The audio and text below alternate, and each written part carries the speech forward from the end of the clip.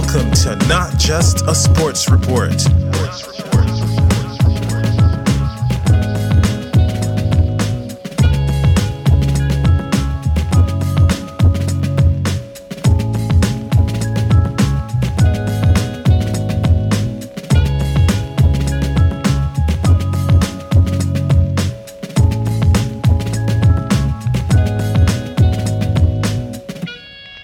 Salutations everybody, and welcome to the NRL Round 21 preview.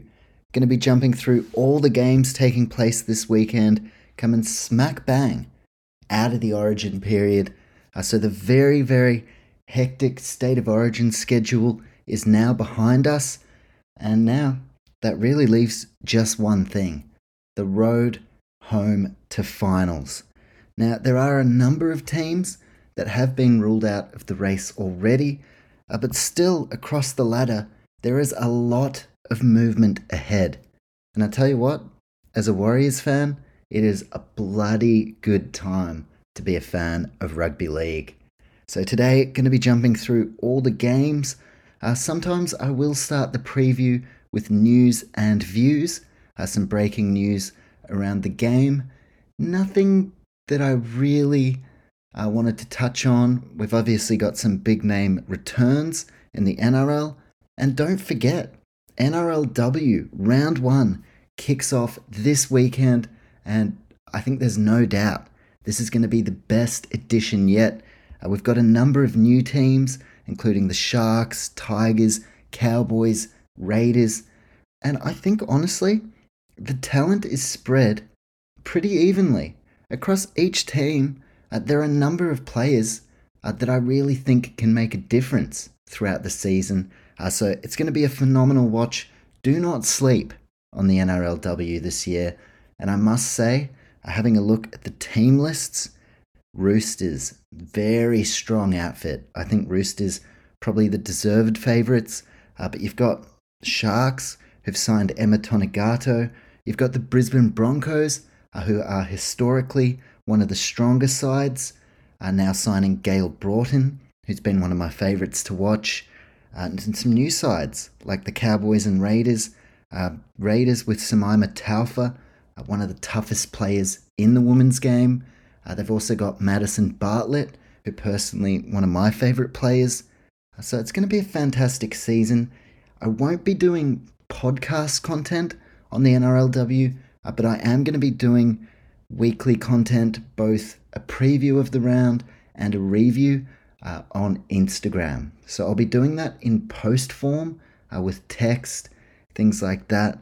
It's because I really do want to keep across everything NRLW, but I do feel that a better way to put that content out there is to do it on the Instagram. So at Not Just a Sports Report, if you want to keep up with my NRLW content. But today, all about NRL Round 21. Dolphins have the bye, and as far as news and views, I tuned in to NRL 360, not just tonight but last night, watched the Tigers chairman interview, or otherwise Fat Tony, whoever that was, looked like a mob boss, but I must say, Tigers chairman Lee Hadjipantelis, something along those lines, I was pretty satisfied with his answers to some tough questions. Maybe Tigers fans, not so much. But then I thought, you know what? Maybe I'll give NRL 360 another run tonight.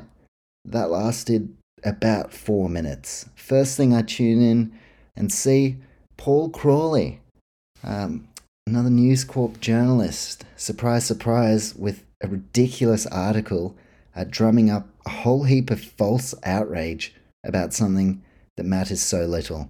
So I switch on the telly. First thing I see, Paul Crawley's written a story about Brandon Smith after the Roosters lost to the Storm. Now, of course, that loss, a very heavy one as far as the Roosters season goes. But Smith smiling around, having a bit of a catch-up with the Storm players like Munster, Harry Grant, and Paul Crawley. Well, he thought, not such a good look. Well, I don't know about that. And then he said, I don't really care about it. Okay, Mr. fucking just wrote an article when no one was even talking about it. But he said he didn't care, but Roosters fans apparently did. So I reached out to a couple of Roosters fans in my life. Only about 7 or 8 of them, so um, look, it's not the largest sample size. But I said, how do you feel about this Brandon Smith thing? Not one of them said they gave a shit. In fact, all of them said, couldn't care less. In fact, we totally understand the context of the situation, given Brandon Smith has won premierships with these blokes. And when the final siren sounds, I don't think it's that bad to be smiling with some former teammates. Like, it's not like this loss was the only shit one the Roosters have had that has derailed their season. There have been a bunch of them. So I say play on. And yeah, so 4 minutes tonight I lasted of NRL 360. And then I just thought, you know what? I don't need the shit in my life. I would rather hear about something a bit more productive. And that's no slate on 360. Love Gordon Tallis, love Braithen Astor. But I just thought it was funny that Paul Crawley points out, not a great look what Brandon Smith did. Well, it's not like he allegedly choked a woman, which in my opinion, a much worse look, hasn't really been talked about on the 360 panel. So play on in that regard. But I'm not here to talk about these shenanigans and ridiculous news stories. I'm just here to break down the games.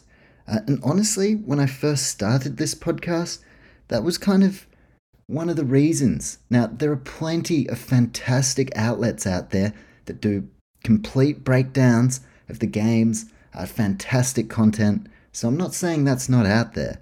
It's out there in spades. But I just felt whenever I tuned into Fox Sports, a lot of the time, I really just wanted to hear about the games that were taking place on the weekend. But all I was hearing is boardroom drama or negative this, negative that.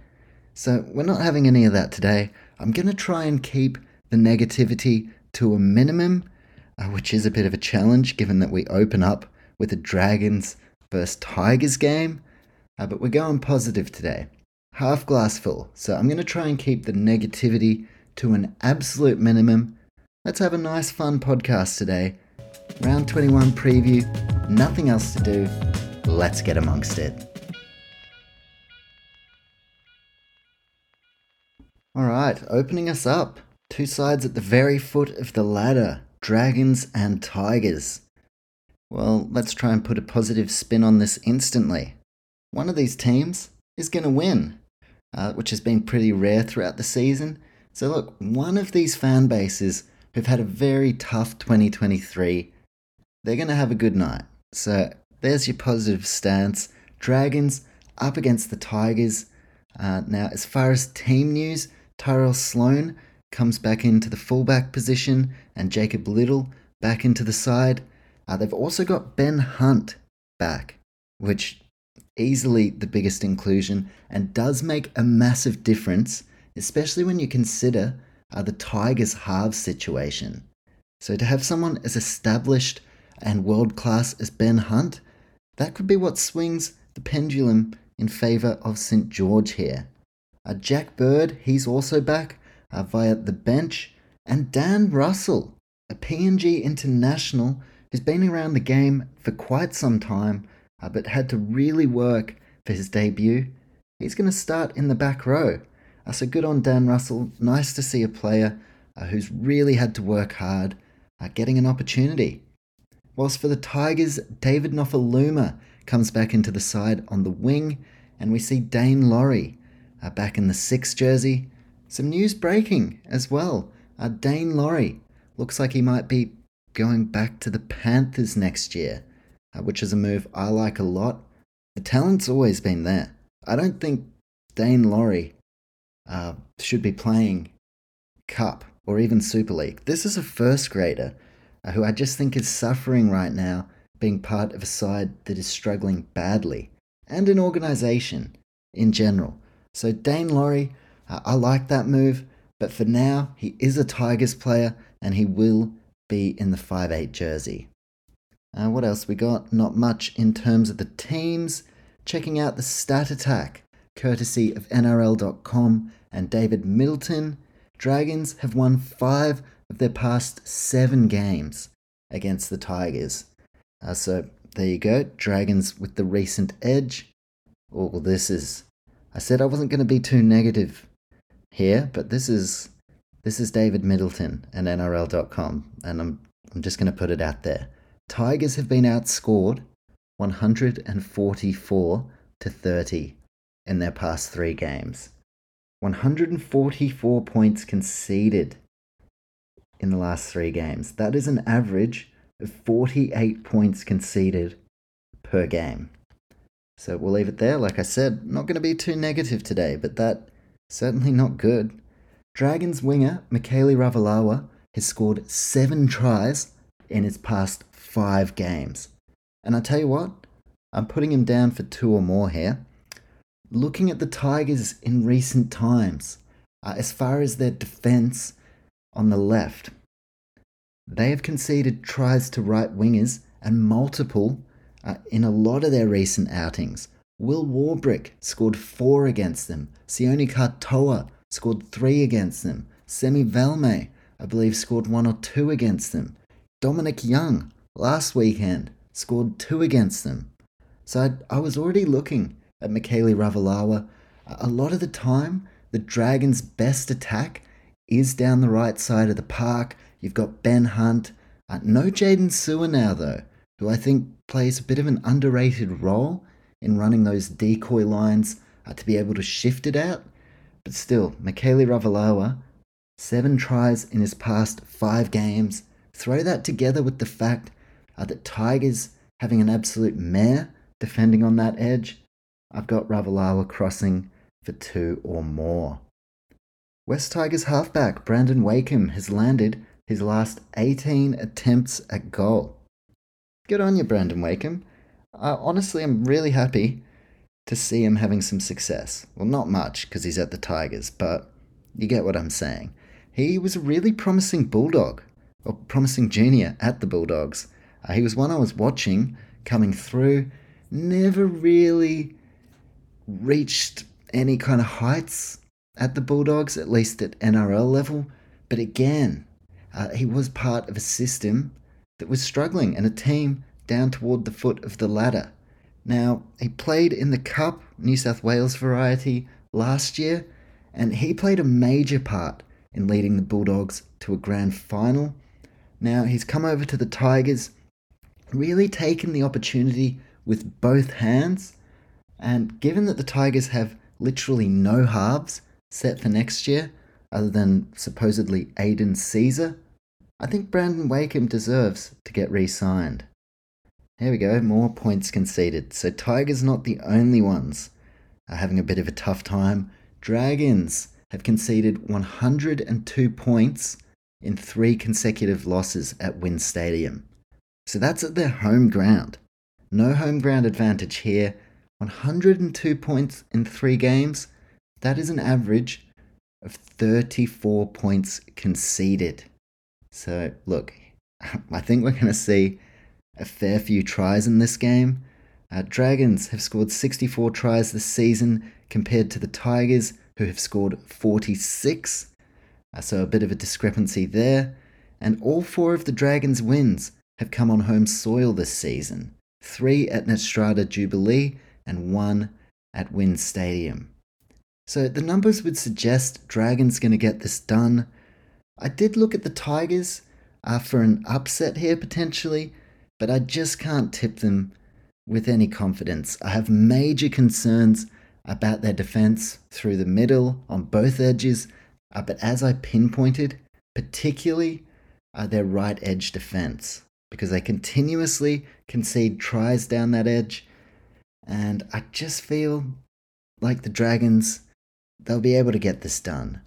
Now, my point of difference, Ben Hunt. I think in a game like this that really could be a flip of a coin, having somebody as influential and experienced as Ben Hunt, I think that's going to be the difference. So we're going to lock in the Dragons for the first pick of the round. Good luck to both teams. Honestly, I'll be happy for whoever wins.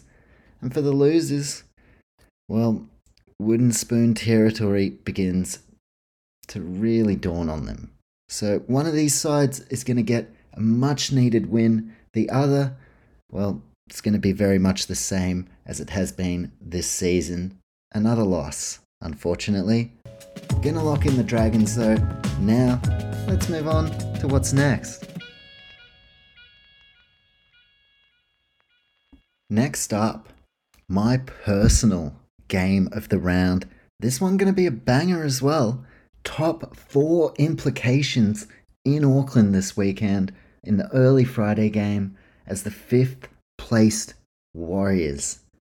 My goodness, I'm still trying to process all of this. We had a great start to the year, but it's round 21. This is not very Warriors-like in the best possible way. And to be honest, for the longest time, like since the 2011 grand final and just all the pain that we've been through as fans, my pass mark was just make the top 8. Just give us a game of finals. Well, now, round 21, we are firmly not just in the top 4 mix, but in the premiership mix. Now, yes, there are quite a few teams that are ahead of us. Storm, they beat us on Anzac Day. They probably have a better claim. Panthers, they've beaten us this season. They are easily the team to beat. Broncos, they beat us without their origin stars. So by no means am I getting fully carried away, but I'm getting carried away. As if I wouldn't. It has been a long, long time since we've even been close to being in the mix. So, a bloody good time to be a fan of the Warriors. And they're up against the 4th placed Raiders, which anyone who knows me personally or anyone who's listened to the pod for a while now would know Raiders very genuinely my second team. I grew up in New Zealand, always been a Warriors man. My dad's from Canberra, so I've always grown up as well watching Raiders games in the household. For the longest time as well, Raiders just really struggled to put together a top-class team. So what they've done under Ricky Stewart for the last number of years, I've been loving it. And the best part with the Raiders is this young core group of kids that are coming through. Guys like Trey Mooney. We saw Ethan Strange absolutely kill it in the under-19s origin. Speaking of under-19s origin, Ethan Sanders, the young halfback. And look, that under-19s team may as well have been called the fucking New South Wales Ethans. Pretty dominant display from a name that I didn't know how many Ethans there were. Apparently, a lot. I think 19 years ago, Ethan was apparently the name in New South Wales. But they've signed Ethan Sanders, who's in the Eel system at the moment, and that is a play that I like a lot. Obviously, Jack Whiten leaving the club at season's end, Brad Schneider over at Hull KR, and I'm not is it Hull FC? No, it's Hull KR. And I'm not 100% sure if the plan is to bring him back, because he's only there till the end of the season. I thought maybe Brad Schneider just there to get some experience and then come back. Ethan Strange played in the centres for the Blues under-19s, been named on the wing in the New South Wales Cup, but is a 5'8". I believe that's his natural position. So now you've got Ethan Strange, Ethan Sanders, some really talented kids, and potentially Brad Schneider as well, who can look to lock up the Raiders' halves for the long-term future. You got guys like Hohepa Puru as well, and none of these young guys are playing, but I do think very, very bright future, especially when you throw in guys like Matt Timoko, Albert Hopewate, Harley Smith-Shields. I really, really like what the Raiders are building toward. But, like I've said before, I cheer the Raiders on as though they are my only team in every single game, except when they play my ride or dies, my beloved Warriors. And the best example was Jared Croker's 300th. when these sides met earlier this year. Jared Croker, one of my all-time favourite players, given my love for the Raiders, and it was his 300th. I wish it was against someone else, but it was against the Warriors. So best example, even on Croker's 300th, I gotta go with my boys, the Warriors. Anyone who knows me knows how passionate I am about the Warriors, and I'm just enjoying this season so much right now. So Raiders, they are not going to have forgotten the touch-up they received in Canberra on such a significant milestone for their captain, and they're going to be looking to come to Auckland, get the win over the Warriors, and cement themselves as a top 4 side. Now some big ins for the Raiders. We see Corey Horsburgh back in lock forward position, Josh Papali'i and Pasami Saulo are back in the side as well. So that really adds some starch as far as the Raiders forward pack. Whilst for the Warriors, I believe Bunty Afoa didn't play last weekend, so he's been named in the front row. Marata Niukore back into the side as well. That shifts Mitch Barnett to the bench, and I must say, very pleased with how Mitch Barnett has been playing.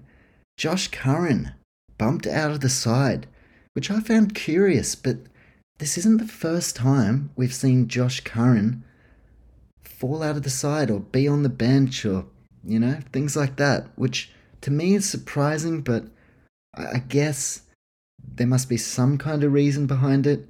And, there's nothing wrong with healthy competition for spots. It's just going to drive everyone to be that little bit better.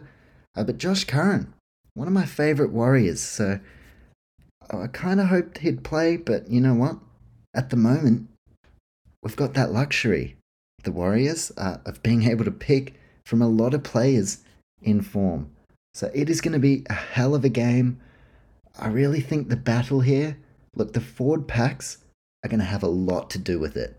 For the Warriors, I look at guys like Aden Fanua-Blake, Tohu Harris through the middle, a workhorse like Jackson Ford on the edge, whilst for the Raiders, Joseph Tarpanay, who is a Kiwi himself. That is the player wearing green that probably gives me the most concern as far as Raiders snatching the win here. They've also got Hudson Young, Big Red, Corey Horsburgh, Papali'i back into the mix, and you throw in someone like Emre Gula off the bench, who I believe is underrated. And look, the forward packs, they're going to have a lot to do with the result here, but my key battle, that lays in the halves.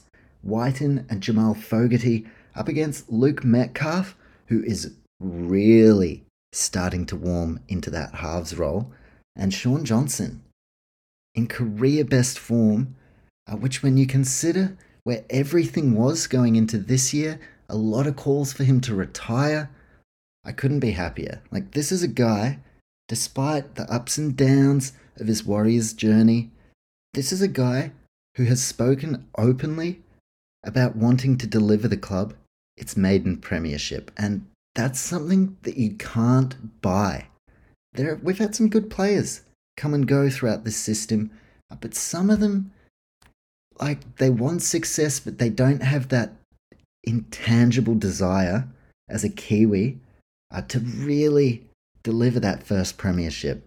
Now, guys like Chance Nicole Klukstad, Sean Johnson, they are leading the charge, and everybody is on board.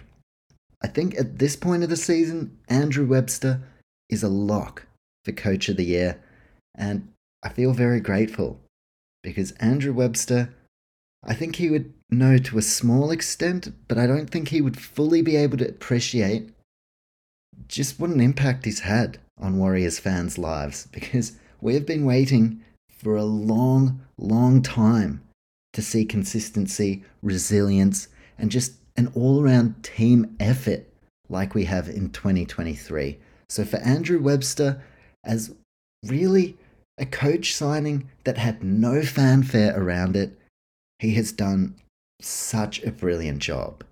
Such a brilliant job. And I did see a bit of chat around Nathan Brown, who, look, his coaching record at the club, not so great, but he did play a part. So I must thank Nathan Brown as well. He was responsible for signing some of the players who are in such fine fettle right now. And yeah, I'm just stoked. I think the players that we already had, they're playing as good as they ever had. And I think one of the real keys has been the guys we've signed. Every single signing we've made has been fantastic. It has complemented the side beautifully. Dylan Walker in the 14 jersey. I wouldn't have anyone else in that role. The work he's doing through the middle, his versatility is invaluable. Mitch Barnett, another signing, playing out of his skin. Murata Niokore, Jackson Ford, who must be one of the bargain buys of the season. I cannot imagine we'd be paying him a great deal, and he's playing 80 minutes on the edge for us, week in, week out. I'm also fairly sure it is game number 50 for Jackson Ford, so congratulations to him. Luke Metcalf, another signing. We're seeing Tamare Martin shine at different points throughout the season. And then, of course, the guys that were already here who have taken their games to another level. Not just Sean Johnson, but look at Dallin Watene-Zelezniak, career best form. Rocco Berry, a young player who had a lot of promise, but over the last couple of years, he didn't make his mark on first grade, which I'll mainly put down to the fact that Rocco Berry really only emerged around the same time as the COVID pandemic, which, as we know, had a major effect on the development of these young players. There was no cup, there were no junior grades, so Rocco Berry, the only football he was really playing was at NRL level. And now it just seems like Rocco, he's starting to get that development under his belt, and now, like, it just seems to have clicked. Like, now I'm seeing what I was hearing, because I was hearing some very good things about Rocco Berry, but congratulations to him, because now it's no longer promise and potential. He's really putting that into action. So very happy as a Warriors fan, and given my love for both of these teams, I really don't want to see anyone lose. On the Raiders side, Matt Timoko, one of my favourite players in the NRL at the moment, he's someone that I think could trouble us a bit. Going head to head against Adam Pompey, who's having his best season yet, but at times I just feel his defence can be a bit of an issue. And the main thing with Adam Pompey, very solid player, but he doesn't have a lot of outside speed. So when you think about the pace that Matt Timoko has, that could be a real issue if the Raiders decide to attack down that edge.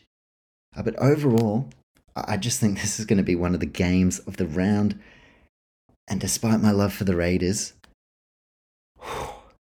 I mean, I'm pouring all my energy into a big Warriors win here. And I'll just pull up our run home, because honestly, when I looked at the run home, that was when it really started to click. Like, okay, top 4 actually isn't beyond us here. So I'm just going to quickly pull up, and sorry as well for being a bit more Warriors-centric in this preview, rather than focusing on the Raiders. But hey, like right now, Warriors talk of the competition. Raiders, though, with a win, well, they're going to steal all of that hype, and then we're going to start to say, oh shit, have we been sleeping on Canberra? Who also, my preseason pick, when I picked my dark horse for the premiership, I went with the Raiders, who I do believe, on their day, can match it with any side in the competition. But for the Warriors run home, they've got the Raiders in Auckland this weekend, then a bye, Titans on the Gold Coast, Titans sitting 12th. Then in Sydney, they play the Tigers, Tigers sitting last. Then in Auckland, the Seagulls, who are 11th. Then the Dragons in New Zealand, who sit 16th. And then the Dolphins to finish us off, who are 13th. So as it stands, right now, Raiders are the only team who sit in the top 8 that we've got to play on this run home. So it is a very favourable draw, although if we know one thing, there are no easy games in the NRL.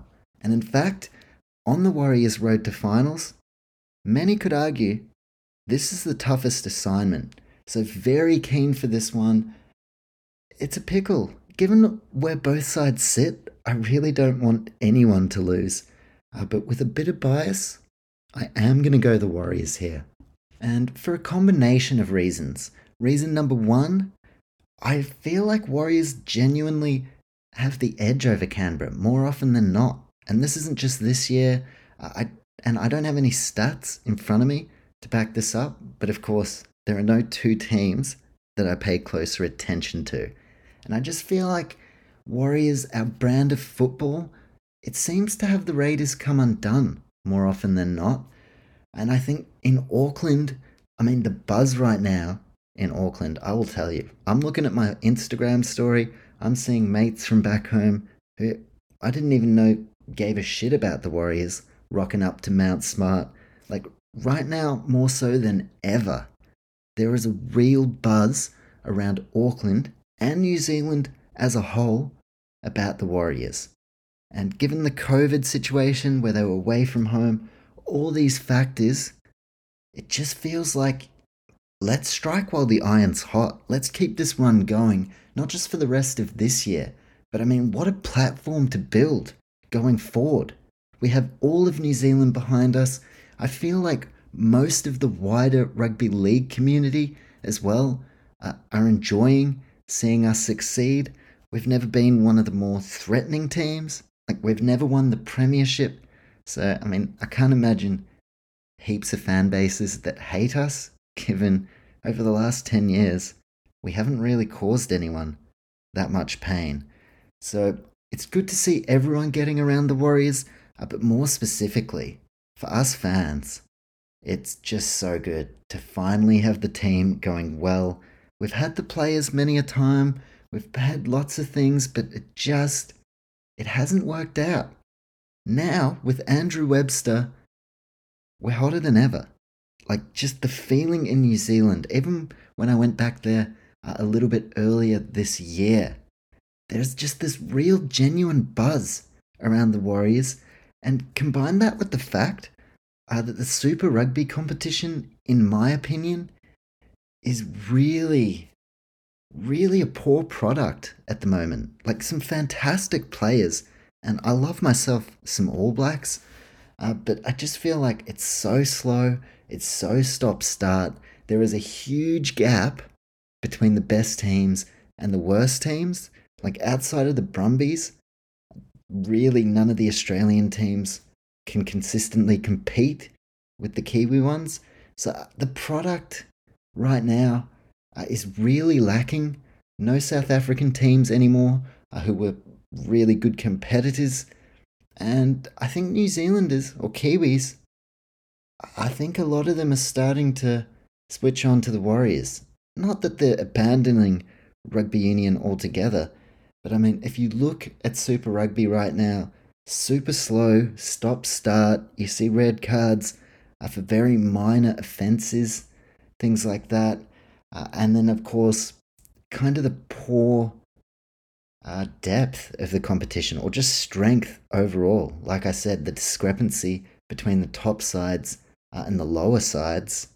And then you switch over to NRL, you've got the 6 again rule. Like, the game is faster than ever, it's more expansive, it's exciting. The Warriors are going well, mind you.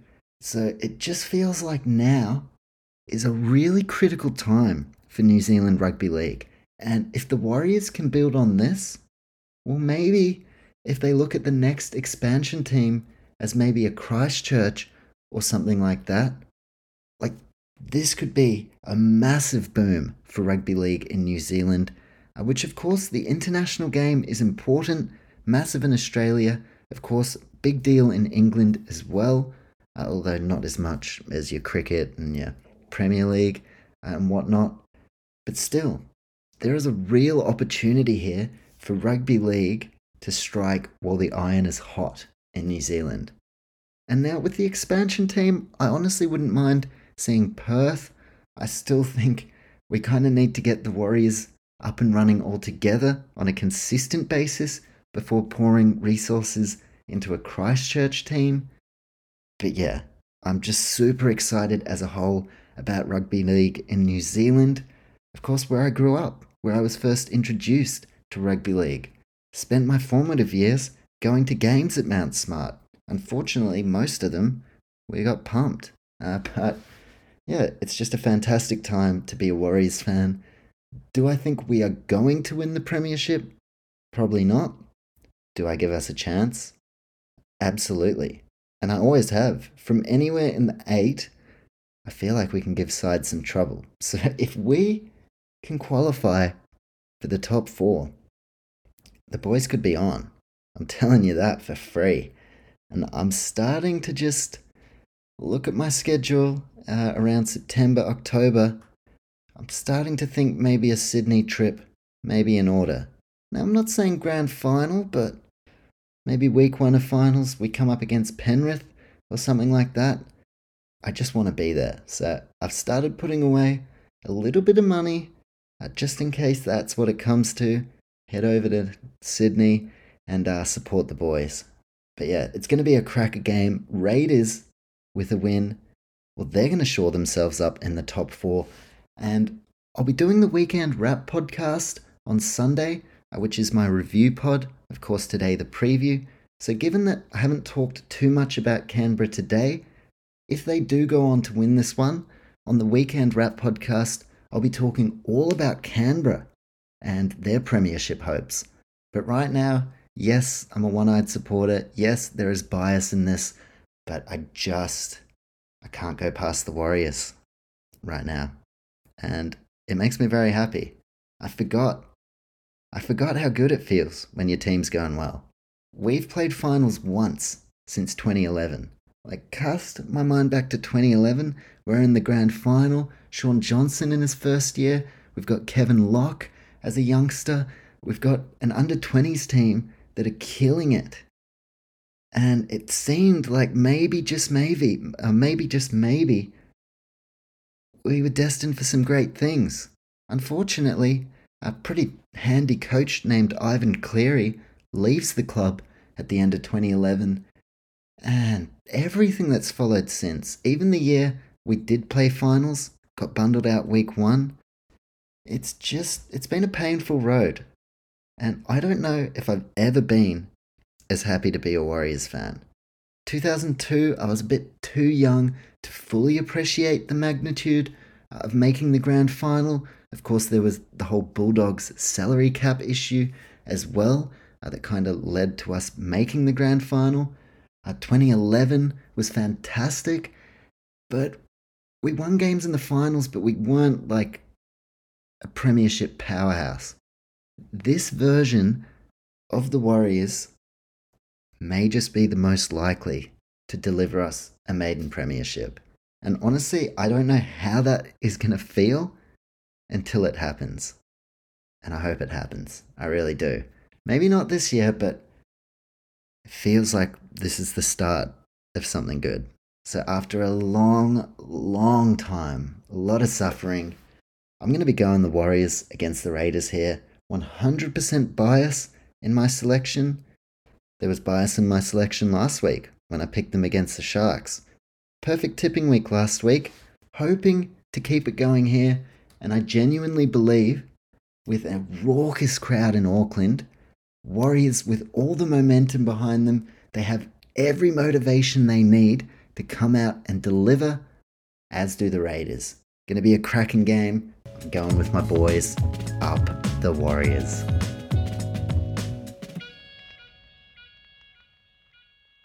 Alright, moving on from what was my game of the round to what is probably across the board the game of the round. The 8th placed Rabbitohs, who despite having their position in jeopardy, you'd still have to say are one of the competition favourites. In fact, the hype I was just talking about in regards to my beloved Warriors, well, this matchup on Friday night, I would say these are two sides right now that I probably have ahead of us as far as premiership contention. That being the 8th placed Rabbitohs up against the 2nd placed Broncos.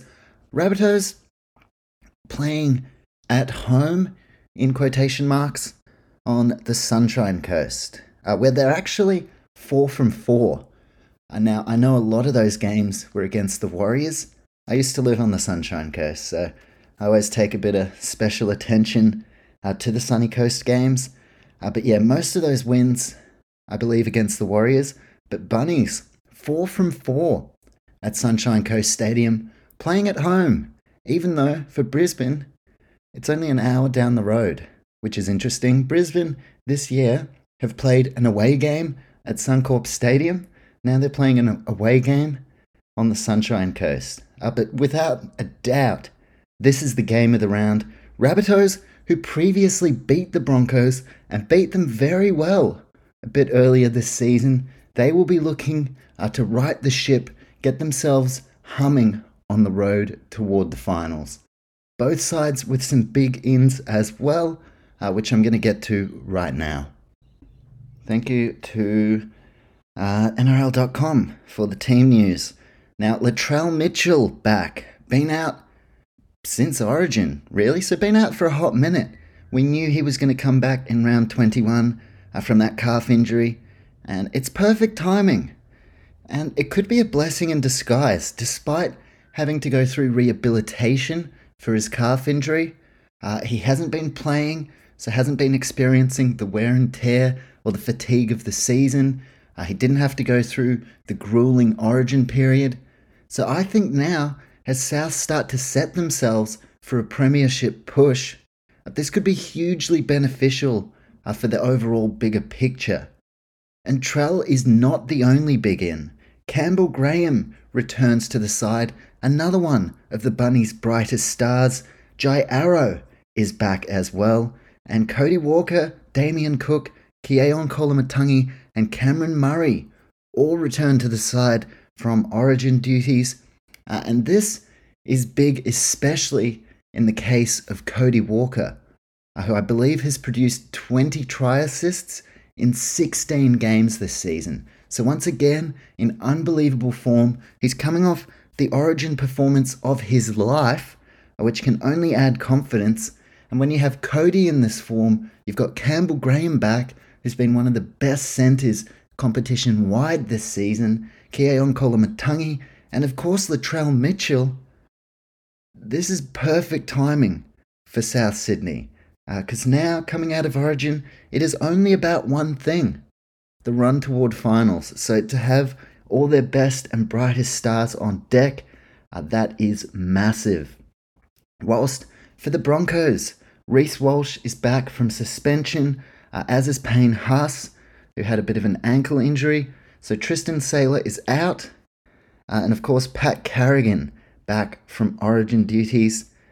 So yeah, some big ins. Reece Walsh for the Broncos, Payne Haas, Carrigan, and for the Bunnies, a number of big ins.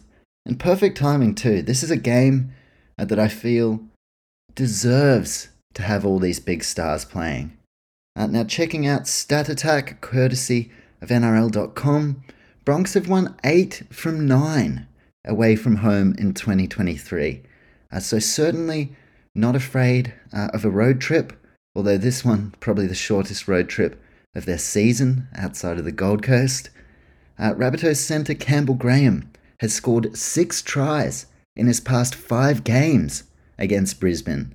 So if you're looking for an anytime try scorer, probably wouldn't hurt to throw Campbell Graham in there. Broncos winger Selwyn Cobbo has scored 5 tries in his past 4 games, of course scoring 3 against the Dolphins a couple of weeks ago. And here's a big one. Rabbitohs winger Alex Johnston requires 1 try to move to outright third on the all-time try scorers list. Pretty remarkable stuff. I mean, Ken Irvine was well before my time. A lot of the guys on this list were well before my time. So Alex Johnston, pretty wild to say that, yeah, we're witnessing history. And I've spoken about it before. If he keeps on this trajectory, he may very well end up being the outright all-time try-scoring leader, which I believe we should rush the field. if he gets that. I think everyone should run on the field a la Buddy Franklin. Wish they did it for Alex Twal, but they didn't. But that would definitely be worthy of running onto the field. Now, the Broncos have come up with 77 tries this season. Now, only the Eels, Rabbitohs, and Sharks have scored more. So, Rabbitohs with 80 tries this season, 3 more than their opposition this weekend. But before I talk about some of the key battles across the park, I want to talk about the coaches. Both of them, most definitely firmly in premiership contention, but interestingly, neither of these guys has won an NRL premiership. As a coach, Kevin Walters he's won a stack. In fact, he could have shared a couple around. You got guys like Nathan Hindmarsh getting bullied week in, week out. Well, Kevy Walters has something like 6 premierships, but he hasn't done it as a coach. Now, both of these guys coaching these sides, they haven't been at the helm for all that long. So it's not like they've been coaching for a decade and haven't had success. They're still relatively fresh into their roles. Now, for Jason Demetriou, this is a coach who I've always rated. Now, when I first started paying attention to him was when he was leading the Northern Pride in the Queensland Cup, took them to a premiership. Then he crossed over to Illawarra in the New South Wales Cup, took them to a New South Wales Cup premiership. Interestingly as well, a few guys in that Illawarra side that Souths fans may know. Saliva Havili, Hame Sele, Isaac Thompson, Tane Milne, to name a couple. So there are previously existing relationships as Jason Demetriou was coming through the grades. Then he gets the gig as an assistant coach to Wayne Bennett at the Broncos. So Jason Demetriou, no stranger to a lot of the players in this Brisbane system that he's up against this weekend. Of course, then there's the Anthony Seibold drama, the Wayne Bennett drama, and a real casualty of that was Jason. So he crosses over to Souths with Wayne Bennett. Of course, Wayne did some remarkable things with this South Sydney outfit, wasn't able to take them all the way though. Enter Jason Demetriou, who I believe last year was his first season. And of course, we do know historically, guys who come in immediately after Wayne Bennett, they tend to struggle. There's been no such struggle for Jason Demetriou. The way he's got this South Sydney side rolling, it's incredible. Especially when you consider, coming into this year, of course, Jack Whiten incoming next season, but coming into this year, they didn't sign anyone. Jason Demetriou put full faith in the roster that he had, and I think that was a massive vote of confidence to say, we don't need to bring anything in right now. I have full faith in all the guys I have at my disposal, and we are seeing that repaid. Guys like Hame Sele, Jacob Host, just to name a couple, Isaiah Tass. He's bringing guys through that they're not, being chased by heaps of rival clubs. In fact, guys like Hame Sele really had to grind to even get into first grade, been in and out of systems. So Jason Demetriou, the way that he has really brought this South outfit together to keep them at the top of their game, and now this year to go to another level to what they were previous, I think it's a fantastic job. And Jason, well, he has the opportunity to become the only coach outside of Michael Maguire in my lifetime to take the Rabbitohs to premiership glory. So it's a massive task, and it is interesting given that both of these coaches, they haven't done it as a coach before. So as far as navigating the road ahead, they do have a bit of experience, but they don't truly know exactly what it's going to take until they can get themselves there. So Jason Demetriou, a massive task in front of him, but I don't think anybody doubts this is the right man for the job. And it's good for a guy like Jason Demetriou because, of course, his mentor, Wayne Bennett. I mean, if you want to reach out to anyone, ask for a couple of tips, like, hey, do you have any tips for leading a team to premiership success? Wayne Bennett would be like, yeah, I got a couple. So he's got some great experience to lean on. As far as the South setup as well, they're a very well-run organisation. There are a lot of guys that Demetrio can look to for support to really help him fulfill this role. Now, let's cross to the other side. Kevin Walters.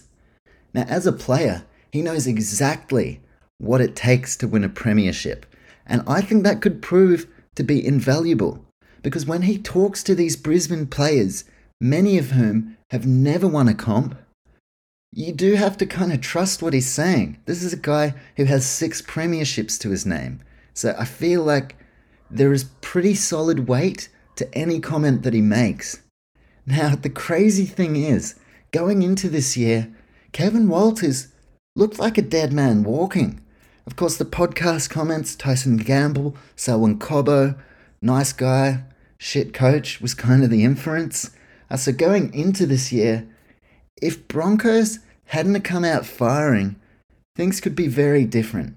And I am stoked for Kevy. I mean, Kevin Walters had to fucking go through years, so many different times where he said, put me in. I would love to coach the Brisbane Broncos. His passion is the Broncos.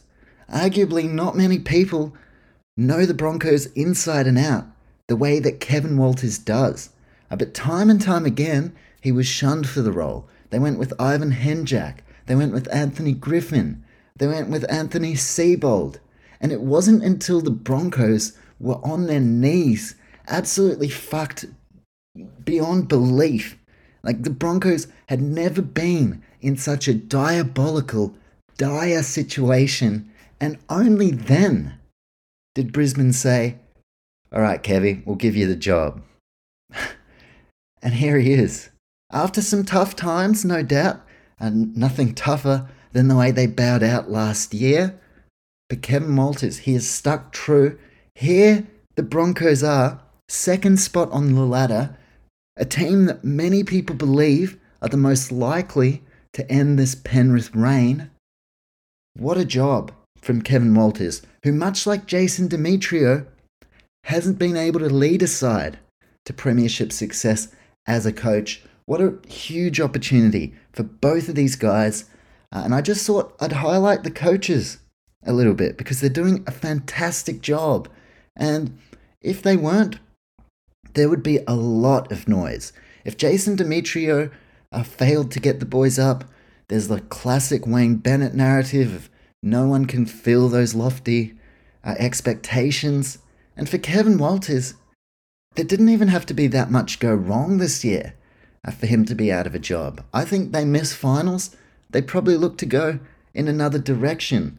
So I got to give them their flowers. Fantastic coaching from both gentlemen, and they've got their sides at this point of the season ready to make a genuine charge toward this year's premiership. Big stakes on the Sunshine Coast. Just quickly looking through some of the matchups. 2 guys on return, Latrell Mitchell, Reece Walsh. I think it's fair to say both of these guys are going to have a huge bearing on the result. For Latrell, going to be interesting to see how much work he gets into, given he's coming back from a calf injury, and he's also not known for a high workload. He's not your Dylan Edwards, your Chance, Nicole Klukstad, who just gets into all that dirty stuff. He's a real electric player with fantastic ball playing, great tackle breaker, and it's the combination with Cody Walker. That combination can put any team, even a team as quality as the Broncos, on skates. So big game for Latrell and very timely return for Reece Walsh, who we've seen many a time this year. His speed on the outside to really open up those gaps, create a bit of space for the guys outside of him. It makes a huge difference. I mean, look at Queensland in Game 3 of Origin without Reece. They looked very different. So Reece Walsh, a big in for Brisbane. On the wings, you've got Tane Milne, Alex Johnston up against Selwyn Cobbo, Jesse Arthurs. Now, the centres. this is another very juicy battle. You've got Campbell Graham up against Herbie Farnworth, two of the competition's premier centres. Katoni Staggs up against Isaiah Tass. Ezra Mam v Cody Walker. Now, Cody Walker, obviously, he is at the peak of his powers, whilst Ezra Mam still developing. But you could argue on his day, Ezra Mam just as exciting to watch in full flight. The halfback role, definitely less of a talking point this year than it was last. Lachlan Ilias for the South Sydney Rabbitohs, and a former Redfern junior, Adam Reynolds, captaining the Broncos, being named to play despite looking like he picked up a wrist injury in the Bulldogs game. And of course, most of last year, the big talking point was South shouldn't have let Adam Reynolds go. But with hindsight, the Bunnies, they made it deep into finals. Broncos didn't even feature. And of course, at this stage, Adam Reynolds is the better player. There's no disputing or denying that. But in modern rugby league, you do also have to consider things like the salary cap and preparing for the future. Because Cook, Walker, neither of them are at the beginning of their career. So it could have been hugely detrimental to the long-term picture had Adam Reynolds stuck around and then say like Cody, Adam and Cook all leave within 2 years of each other. All of a sudden, you're without a 6, 7 and 9. And then you just got to kind of rush into a plan. So at least now, Lachlan Ilias getting runs on the board. By the time Cody hangs it up, by the time Damien Cook hangs it up, Lachlan Ilias will be ready to be a senior player within this side. And they're going to have guys who will prove they're ready to jump into those other roles. So Ilias up against Reynolds. In the forward packs, Hame Sele Tavita Totola up front against Keenan Palacia and Payne Haas. Now, Payne Haas was missing earlier this year when Souths, to be honest, did a real number on the Broncos. So Payne Haas, that is a crucial in for Brisbane. Damien Cook, Billy Walters in the dummy half positions. You've got Colin Matangi head-to-head with Kurt Capewell. Young Brendan Piakura, who's finally starting to get some consistent game time up against Jai Arrow, a former Bronco. And the lock forwards, two of the best in the world, Pat Carrigan and Cameron Murray. The benches should have a bit of a say as well. Blake Taff, Saliva Havili, Tom Burgess, Jacob Host for the Bunnies. Tyson Smoothie, Sunny Coast Jr. There you go, playing at a ground he'd be very familiar with. Corey Jensen, Kobe Hetherington, and Marty Tapau. Yep, those are the benches, those are the sides. So across the park, some very, very tense battles. But when I look at who could break this game open, on the Brisbane side, I got to go with Reece Walsh. On the Bunnies side, I can't look past Cody Walker. He is in fantastic form. He carried that over into the Origin series, which can only add to his confidence. And I just think, given the stakes here, where Rabbitohs, they're actually no certainty of playing finals. They sit 8th. A loss here, it could actually be catastrophic. So they have a lot to play for, as do the Broncos, who are chasing top spot on the ladder. Of course, if Brisbane do finish first, even if they finish second, which they look likely to be a top 2 side, first week of finals, Suncorp. If they win that, preliminary final at Suncorp. That is not a bad road to the grand final. So with everything at stake here, this is the hardest game to pick of the round, but I'm going to go with the Rabbitohs, who are yet to lose at Sunshine Coast Stadium. I just think with all these guys coming back, even if a couple of them had quiet games, to have them all back on deck at the same time, that's just going to lift South Sydney at a point in their season where that is exactly what they need. So I'm going to say best on ground, Cody Walker, and in what is my game of the round, I'm going to be taking the South Sydney Rabbitohs.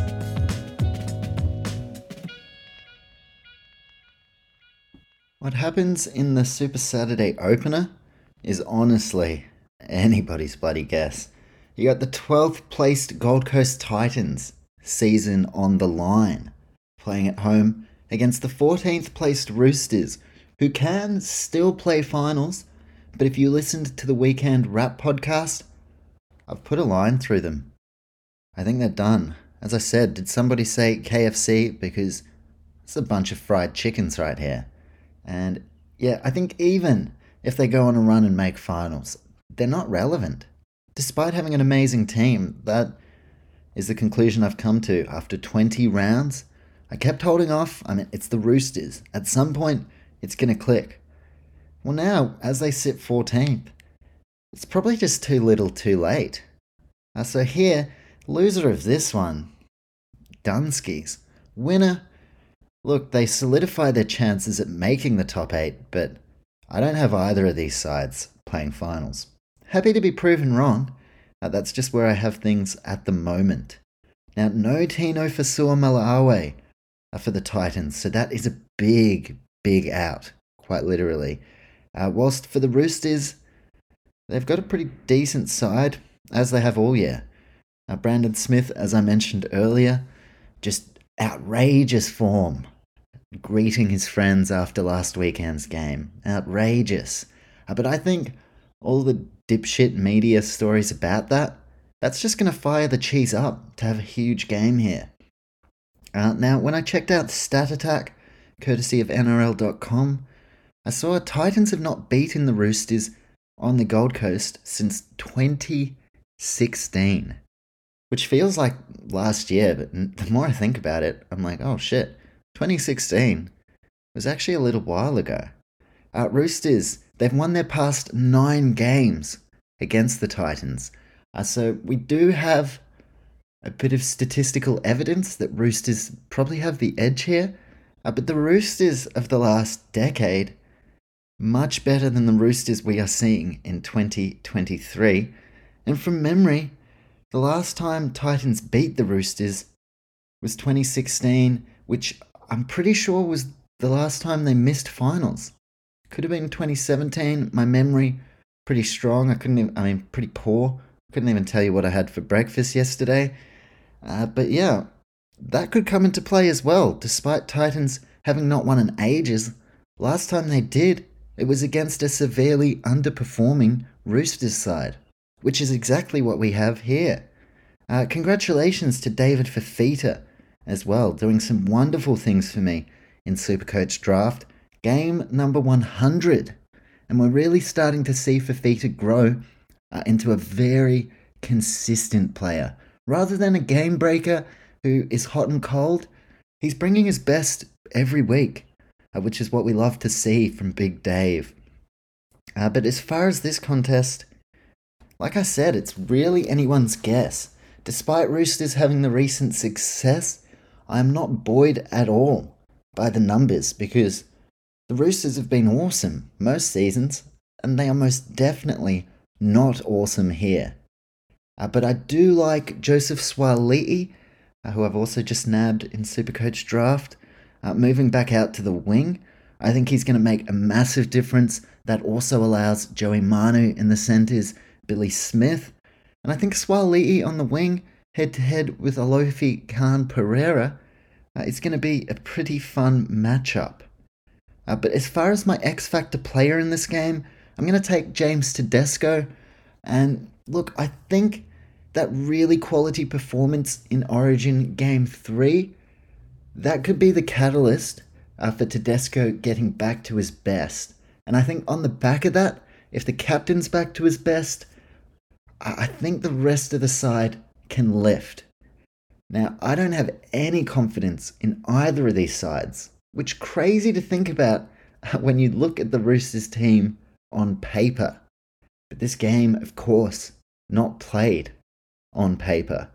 But I say it time and time again, why are the Titans, in my opinion, not a top 8 side? Defense. I keep saying it, and so that is why I'm going to go with the Roosters here. whom I have very little trust in, but basically to justify my pick, the numbers, they've won their last 9. They haven't lost at Seabus since 2016. And I just don't trust Gold Coast's defence, which is going to be tested here when you've got guys like Joey Manu, Luke Keary, Victor Radley. You've got Hectic Cheese coming off the bench. Daniel Tupou, one of the Roosters' greatest wingers we've ever seen. And almost the greatest try scorer, I believe. He's equal right now. So I just think, look, this is a dangerous one because I think the Roosters are going to have a little bit too much to offer in attack. But I've fallen into this trap time and time again, looking at this Roosters side and thinking, yeah, I think they'll be a little bit too good. And they keep losing. So I've put a line through the Roosters for this year. I've basically put a line through the Titans, but if they win here, they're actually every chance of making a late run toward the top 8. But yeah, I just think these sides, I feel like it's just, I don't know. I feel like this one, it doesn't really matter who wins. Matters to the fans, of course, matters to the players, and it does matter as far as the ladder. Like, whoever does win this, genuinely, they do put themselves in a position where there's still a live chance for finals. And if you're a live chance for finals, you are a live chance for the premiership. But I just don't see either of these sides. Based on what I've seen for 20 rounds, I'll be surprised if in the next 7 they just flick a switch and hit the form that we expect them to. But I'm going to go with the Roosters. X-Factor player James Tedesco. I think he's in for a huge game, and when I look at a contest like this, and who can really break it open, I think Tedesco, making meters out of the back with his really strong carries. He's a hard man to tackle, can free up the arm, and when I look at the guys around Teddy, like if Tedesco gets the side on the front foot, you have an almighty forward pack, JWH, Lindsay Collins, Radley, even the addition of Nathan Brown. You've got Luke Keary and young Sandon Smith on the back of that. And I just feel like in what should be a pretty physical contest, if the Roosters are the ones going forward, one, I have more trust in the guys they have in the team to really get on the front foot with that. And two, Titans' defense is just shambolic. I've said it for a couple of months now. They're not going to play finals. They have an awesome team. They can score some fantastic tries. There is a lot to like about the Titans. But defense is what wins comps, and they do not have that right now. They've been heartbroken over the last 2 weeks as well. Many people believed that Regan Campbell-Gillard should have been called offside in that game last weekend against the Eels, which would have more than likely given the Titans the win. Hurts even more considering that same kind of circumstance caused them to lose in Golden Point against the Dolphins. So I do wonder, could this be the rocket the Titans need to just say enough is enough and come out and give us their best performance of the year? That could be a very genuine possibility. But I just think with how poor their defense is, I reckon there's more of a chance that they drop their bundle. They've just lost 2 games that, had they won them, well then all of a sudden, it's on for young and old. Gold Coast Titans are pushed toward the final series. But that's been the theme all year. I've heard it all year. Oh, if Titans had won these close games, they'd be first. They're 12th. So what does that tell you? It tells you that their defense is not up to scratch. And I say this from a very self-aware point. I was never the strongest defender.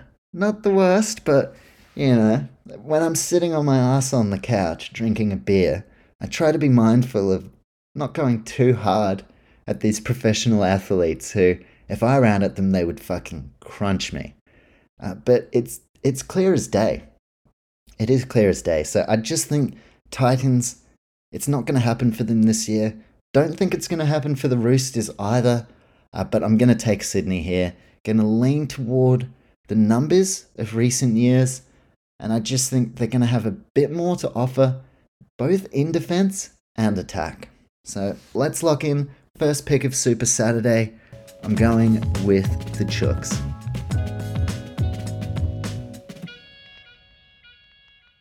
Sandwiched between two important Saturday games, we have a bit of a hidden gem.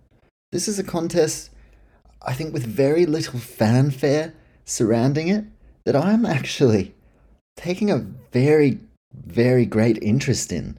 The 10th placed Newcastle Knights, who I have in my bottom tier of the competition. I cannot see them playing finals. I had to actually double take, because on the Weekend Wrap podcast, I did kind of a bit of a review of where sides are at and had 3 tiers, Premiership tier in the mix, so sides like the Titans, Warriors, Raiders, Eels, Cowboys, who were all still in the mix. And then I had my bottom tier of the comp, which I had the Knights in, only to check the ladder and say, hold on a minute, these boys are still in the mix. 10th placed Newcastle Knights playing at home. This is the most important game of their season, up against the 3rd placed Melbourne Storm. A very, very tough ask to compete with the Storm here. But Newcastle, they may not have won, but they competed and pushed sides like the Broncos and the Panthers to their absolute limit at different stages of this season. So for Newcastle, they're a live chance here, and they will be able to look back on those efforts and say, okay, we know that for the best part of 80 minutes, we can actually match it with some of these great teams. It's just getting those wins. I mean, they sit 10th. And I think about the draw in Mudgee against Manly. I think about the Golden Point loss to the Panthers. I think about the loss at the death against the Broncos. What a difference somewhere between 4 and 6 extra competition points would have made. And my biggest takeaway from the Knights this year is, despite on paper not being a competition heavyweight, more often than not, they come out and they give it a red hot crack. I don't think there's been a single time this year, maybe 1 or 2 performances littered in there, where I could fault their effort. So I've been hugely impressed with the way the Knights have gone about their season. And now, I mean, Callum Ponga, he has hit top form again. He was my player of the round in round 20. Bradman Best, coming out of Origin, a totally new man. The best version of Bradman Best yet. And isn't he something like 21 years old? Or something ridiculous? Like, this is still a kid we're talking about. A kid in a fucking man's body playing like a seasoned professional. Dane Gagai back into the mix as well in the centres. Dominic Young, Greg Marziu on the wings, playing fantastic. The combination of Tyson Gamble, Jackson Hastings has been going very well. And they've got a strong forward pack as well. So for the Knights, a team who I gave no chance of playing finals this year, a win this weekend could change everything. That is what interests me so much about this contest. And then you have the 3rd placed Melbourne Storm, looking to hold their position, looking to defend their position in the top 4, which obviously, if Storm are in the top 4, their chances of winning the premiership drastically increase. So whilst it is the biggest game of the Knights season, it is a huge one for Melbourne. And given that Craig Bellamy, he has seen pretty much everything there is to see in this game, he's going to know this is a real banana peel game, where if Melbourne don't show up with the right attitude, they could slip up. And it could be costly at the back end of the season. So I am pumped about this game. For the Storm, they do have Munster, Harry Grant, who've been in the Origin series. So I think having class players like that is going to make a huge difference. You've got Xavier Coates coming off a hat-trick. his second of the season against the Roosters. Will Warbrick really starting to grow into his role on that wing. And over the years, we've seen them bring guys in like Korobetti, Josh Adokar, Suliasi Vunivalu. Will Warbrick, he's another one that fits that mould. A guy that the Storm bring in. Now, when they got Korobetti and Josh Adokar, it was pretty well expected they were going to be superstar wingers. But a guy like Suliasi Vunivalu, no one knew who he was when he first landed at the Storm. Will Warbrick, in only his second year playing rugby league, he is really starting to come along. So that's another one that I think is going to have a big game. Olin Remus-Smith in the centres. Nick Meaney. Now, he's not going directly head-to-head with Callan Ponga, who's in the form of his life. But Nick Meaney, funnily enough, was a Newcastle Knight. He was a young fullback looking to cement himself in that role. And it wasn't until Callan Ponga was signed as a marquee player that Nick Meaney realised, I'm going to have to look elsewhere. Had a stint at the Bulldogs. Now, he is the Melbourne Storm's fullback. And I've seen Ryan Pappenhausen tracking pretty well in his recovery. And as a fan of the game, I hope Ryan Pappenhausen just, first and foremost, I hope his quality of life, his health, that would be at the forefront of my mind. I hope all of that is in a good place. But we all want to see Ryan Pappenhausen back on the field. No doubt about that. But it's round 21. So if he comes back, I don't think he's going to come into that fullback role. I think maybe off the bench, something like that. But it would be very harsh for Nick Meaney to lose his spot. So now, here he is. Having left the Newcastle Knights a number of years ago, he now returns to Newcastle as a fullback for one of the premier sides of this competition. So it's been a great season for Nick Meaney. Christian Welch captaining the side. Big Nelson Asofa Solomona. He's going to start in the back row and shift into the middle at some point. Although Ali Katoa due back in the next week or so. And of course, you've got someone like Josh King, who at the Newcastle Knights didn't see this version of Josh King. And the Storm were able to identify what a player this guy is, and he's in career best form over the last couple of years.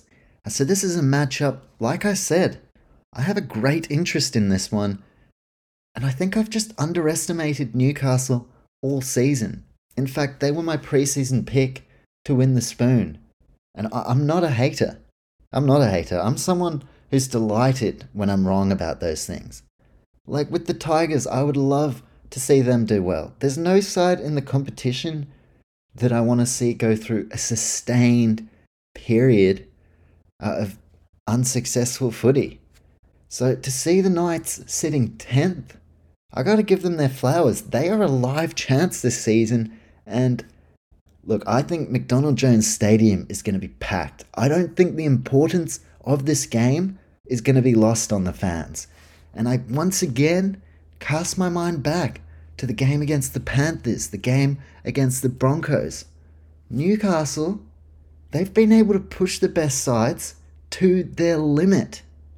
And I just wonder, what could happen going forward for the rest of this season if the Knights can get a season-defining win against one of the best teams in the comp. So there is a lot at stake here.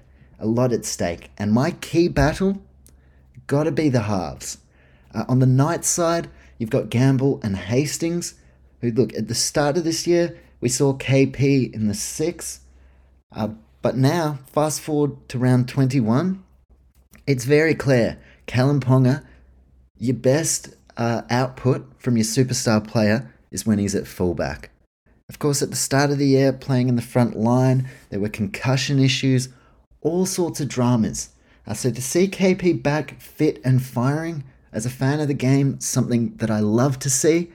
And honestly, one thing we have learned throughout the season is that Tyson Gamble and Jackson Hastings, that's the Knights' best combination.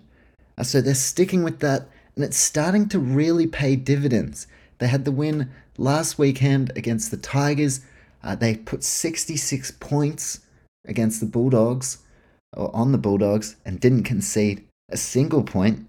So Newcastle now, I know those wins were against the bottom teams of the competition, but they won well, and they've been able to compete with some of the top sides. So very intrigued here, and honestly, I'd be happy to see Newcastle go on a bit of a run here. But when I look at the key battle, as good as Gamble and Hastings are, I cannot go past Cam Munster and Jerome Hughes. And it's kind of a toss-up, You pay too much attention on Cameron Munster, all of a sudden you let Jerome Hughes loose, who has transformed himself into one of the best halfbacks in the game, but who also, as a natural fullback coming through, has very strong running game. When he actually takes the line on, Jerome Hughes, very fast, and I think he's one of the best runners of the football as a halfback. So Jerome Hughes, you've got to pay equal attention to him. You've got Harry Grant at dummy half as well, so all of a sudden you're watching both the halves, and Grant will come out of dummy half and make you pay for it.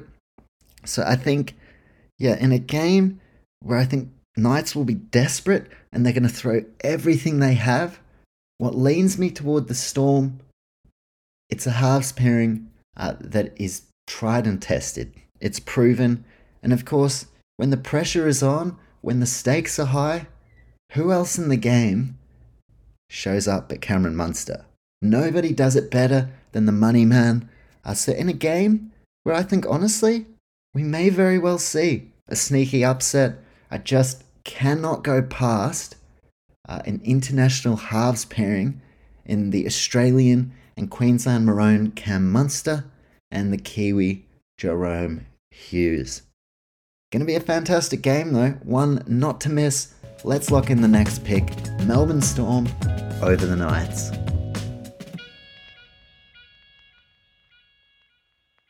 Alright, just quickly before I jump into the next game, news just broken courtesy of Danny Weidler. Samuel Afainu and Latu Fainu, two very promising young stars who we just saw in the under-19s Origin game, reportedly have signed with the West Tigers. Hell yeah, that's some positive news. Tigers needed that. And I tell you what, maybe Aiden Caesar, Latu Fainu, not the worst combination. So fuck yeah, Tigers, that's good to see. Funny as well that NRL 360, the old codgers, we screaming over the top of each other saying, no one wants to go to the Tigers. This issue between Scott Fulton and Benji Marshall, no one wants to send their players there. Well, apparently the Fainu brothers want to go there, so maybe it wasn't as big a deal. But yeah, good get from the Tigers. Let's get into it, though. The Saturday night game, a replay of last year's prelim final. The 9th placed Cowboys, the 7th placed Parramatta Eels. Two sides who had a pretty ordinary first portion of the season, but these are the two teams who, look, Eels are in the 8 now, but these were the two teams who were making the run from outside of the 8. The two sides that we looked at and said, all right, they're not in the final series yet, but if anyone's going to do it from outside the 8, it's these two. We have the 9th placed Cowboys on a tear of a lifetime right now. The 7th placed Parramatta Eels, whose only loss in recent memory was a loss against the Warriors without all their best players. So this shapes as a massive game. Cowboys, if they get themselves in, it's going to be very, very hard to get them out. Scott Drinkwater in the form of his life, although Clint Gutherson, very much the same for the Eels. This is a game with just so much on the line. I look across both outfits. Jeremiah Nanai back to the form he was in last year. Bryce Cartwright in better form than we've ever seen. And there was a long time between drinks.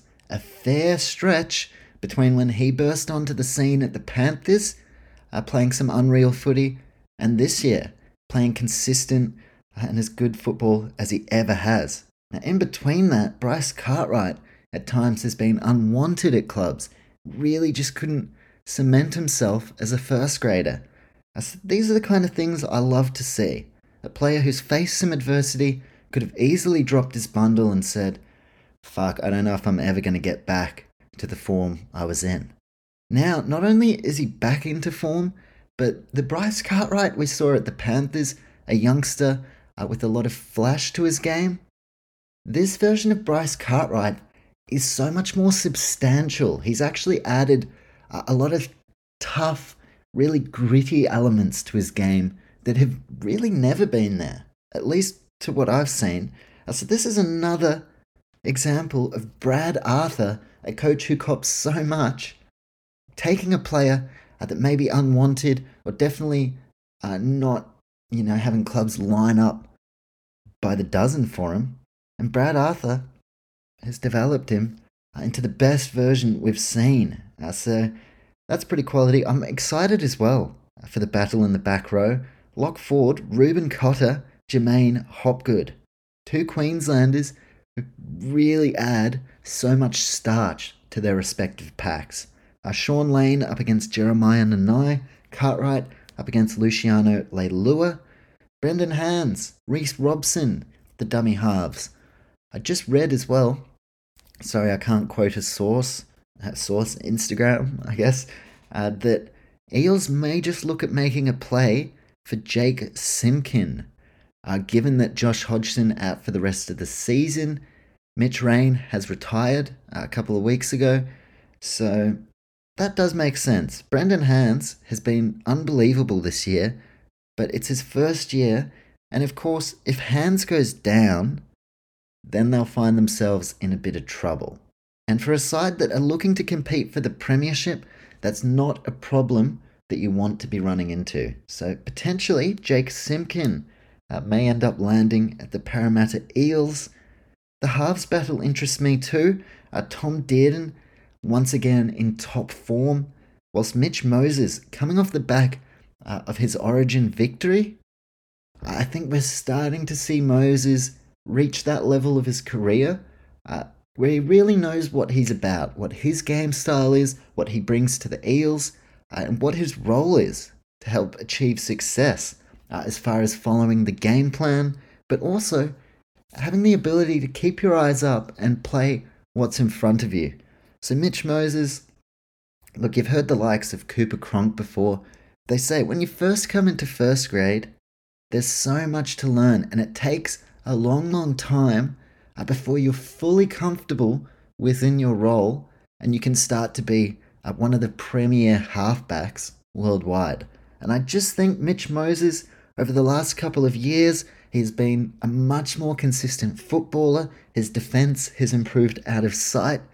And it just feels like now Moses is starting to edge closer to being a really complete player and one of the best halfbacks in the game. And I'm not saying he's the best halfback in the game, but he's tracking very nicely. Partnered by Dejan Arce, who actually came through the Cowboys system. So there you go. Now, no Micah Sevo, no Regan Campbell-Gillard. That is a big blow. And that's actually my point of difference here. Like this game, 9th versus 7th, both of these teams with a pretty poor start to the year. Since then, though, these are two of the informed teams of the comp. Only one of them can win here, though. And interestingly, the winner, all of a sudden, they are Onza. Like, they're in the 8, they're really causing trouble, wreaking havoc amongst the comp, whilst the losers still firmly in the mix, but given their poor start, could come back to hurt them. Now, last time we saw these sides play in Townsville, it was the Eels who were victorious, booking a grand final spot. This time around, though, I'm going to go with the Cowboys. Scott Drinkwater, I just think he's playing as good as anyone right now, and I think Scott Drinkwater in for another huge game. which definitely isn't a bold prediction, but I just think the way he's going, Eels, they're going to have to shut him down. Now, my point of difference, why am I going the Cowboys? No Regan Campbell-Gillard, no Micah Sevo. That's my point of difference. In a game that I expect to be very close, to have arguably your best prop, I know Junior Paolo in that conversation, but to have such a huge part of what your game plan revolves around in RCG be out, and then Micah Sevo, who hasn't been in try-scoring form as of late, but is such a massive part of their backline, a backline as well, which the depth isn't exactly,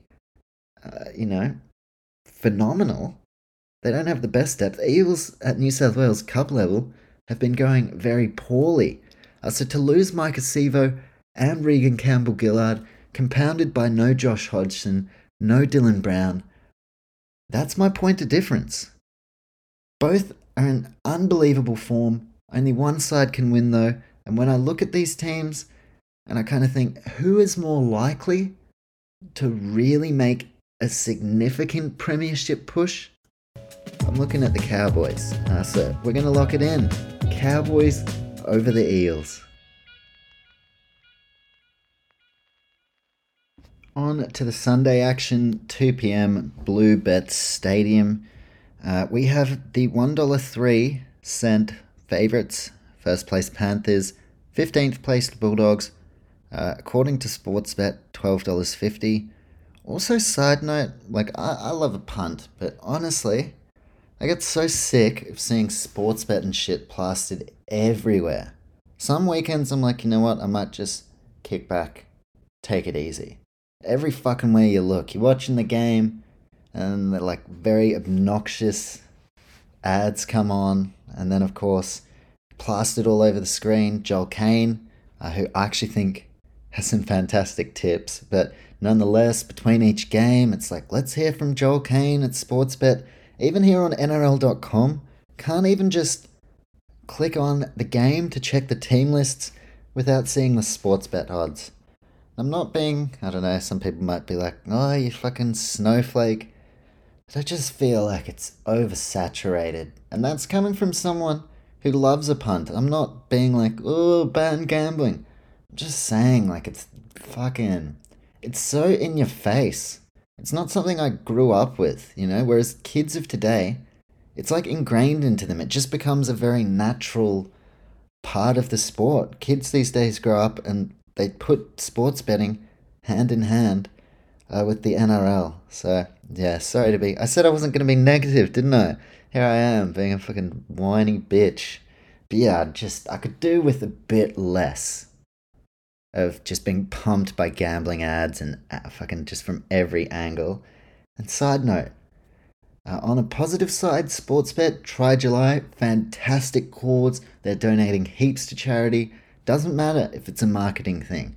I've seen some people be like, it's just a marketing stunt.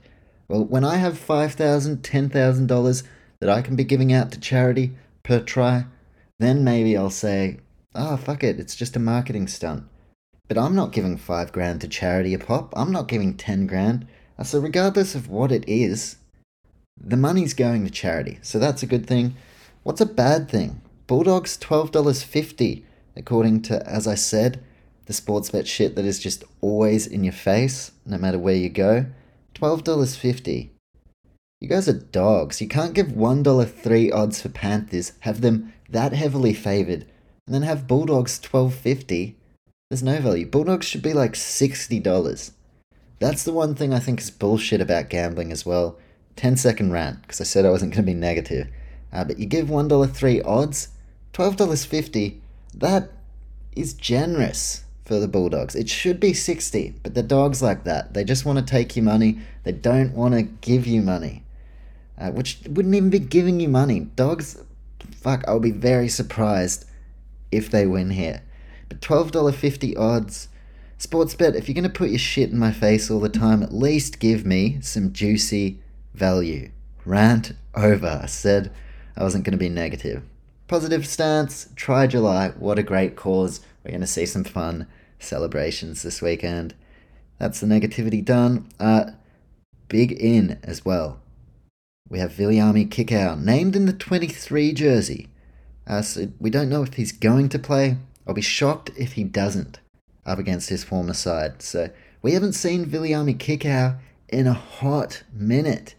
Back into the side this weekend was Penrith. They get all their Origin stars back. They get Nathan Cleary back, obviously the biggest inclusion of this entire round. And they have guys who aren't even partaking in the Origin period who are phenomenal. Fisher Harris, Moses Leota, Mitch Kenny, Scott Sorensen. No one more so than Isaac Tungo at the moment. He is a player who I am enjoying to watch a hell of a lot. One of my favourites to tune in. But given this game, really, to have a side that are $1.03 favourites, I'm just going to check Stat Attack and then I'm going to put my prediction out there, which is the Panthers. Even, and I mean this respectfully, I think Dogs fans can understand, even at $60 odds, I probably wouldn't have a stab at it because, like, say I put $10 on it. Oh, I could win 600. Probably just going to lose $10. So it all adds up. Just remember that. You win some, you lose more, as they say. That's very true as far as the Bulldogs season as well. Anyway, Stat Attack. Penrith have won their past 5 games against the Dogs by 12 points or more. Bulldogs have conceded more points. Oh, wow. Here we go. Here's a Stat Attack. See, $12.50 for the Bulldogs. Shit value. Dog act, you guys. You need to put those odds up. Bulldogs have conceded more points. Just prepare yourself for this. Dogs have conceded more points in their last 5 games than Panthers have this entire season. So there you go. I mean, Panthers defense, it wins comps, it's won them comps, and it continues to have them up at the top of the ladder. And now, they didn't win in 2020, but this is 4 years where they have been leading the way. So that again, that just highlights, 1, how fantastic Panthers' defense is, and 2, how dismal the Bulldogs has been. Panthers have won 32 of their past 35 games at Bluebet Stadium. Bulldogs prop Tevita Pangai Jr. has scored 4 tries in his past 4 games against the Panthers. That's an interesting one, isn't it? Like, Tevita Pangai, not a noted try scorer, but that is one, as far as anytime try scorers, I'll be staying clear of that. I think I'll be staying clear of this one altogether. And Nathan Cleary, on return, notches up game 150. 150 games, 2 premierships, a World Cup. He has an Origin Series victory in there. Only 150 games into his career. Pretty impressive if you ask me. And last stat, Bulldogs hooker Reid Marnie has produced 4 40-20 kicks this season. So he actually has the most 40-20s in the NRL this season. Nice positive note there for the Dogs fans. But I'm going to go Panthers. Don't need to justify this. And just given the discrepancy of the odds, like how expected Panthers are to win here, look, it's not impossible. Dogs could win. But there's not much to break down here, is there? I'm going to take the Penrith Panthers over the Bulldogs. And we are going to move on to the last game of round 21.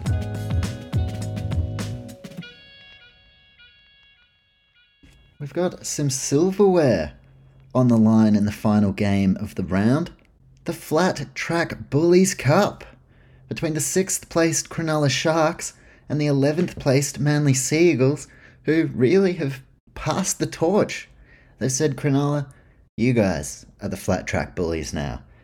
So PointsBet Stadium in Sydney, big changes at the Sharks as well.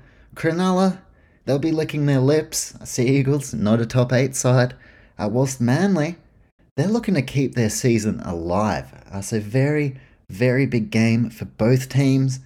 And the biggest talking points, Talakai moved to the bench for the Sharks. So that left edge of Cronulla, they were pieced up by the Warriors last weekend. Some changes had to be made. Connor Tracy into the centres, I actually like that a lot. I think that could be a change that benefits the Sharks going forward for the rest of this season. And Braden Trindle takes Matt Moylan's spot, which is especially noteworthy given that Matt Moylan, he's a bit older now, so yeah, he's going to have to fight his way back into the team. Otherwise, yeah, first grade career not done by any means, but certainly an untimely point of the season to be removed from the squad. So Braden Trindle, who hasn't really put a foot wrong when given an opportunity, he is going to partner Nico Hines in the halves. A big out for the Sharkies as well. Teague Wilton out for the rest of the season, I believe an ACL. Really unfortunate for a player who'd been giving a pretty good account of himself. But that sees Jesse Colquhoun come into the back row. And if you paid attention in the preseason, I did a one-to-watch series, one young player from each club to keep an eye on. For the Sharkies, Jesse Colquhoun was my one to watch, so I have a bit of a vested interest as to how he goes in this one. Dale Finucane back, so that is a huge in for the Sharkies.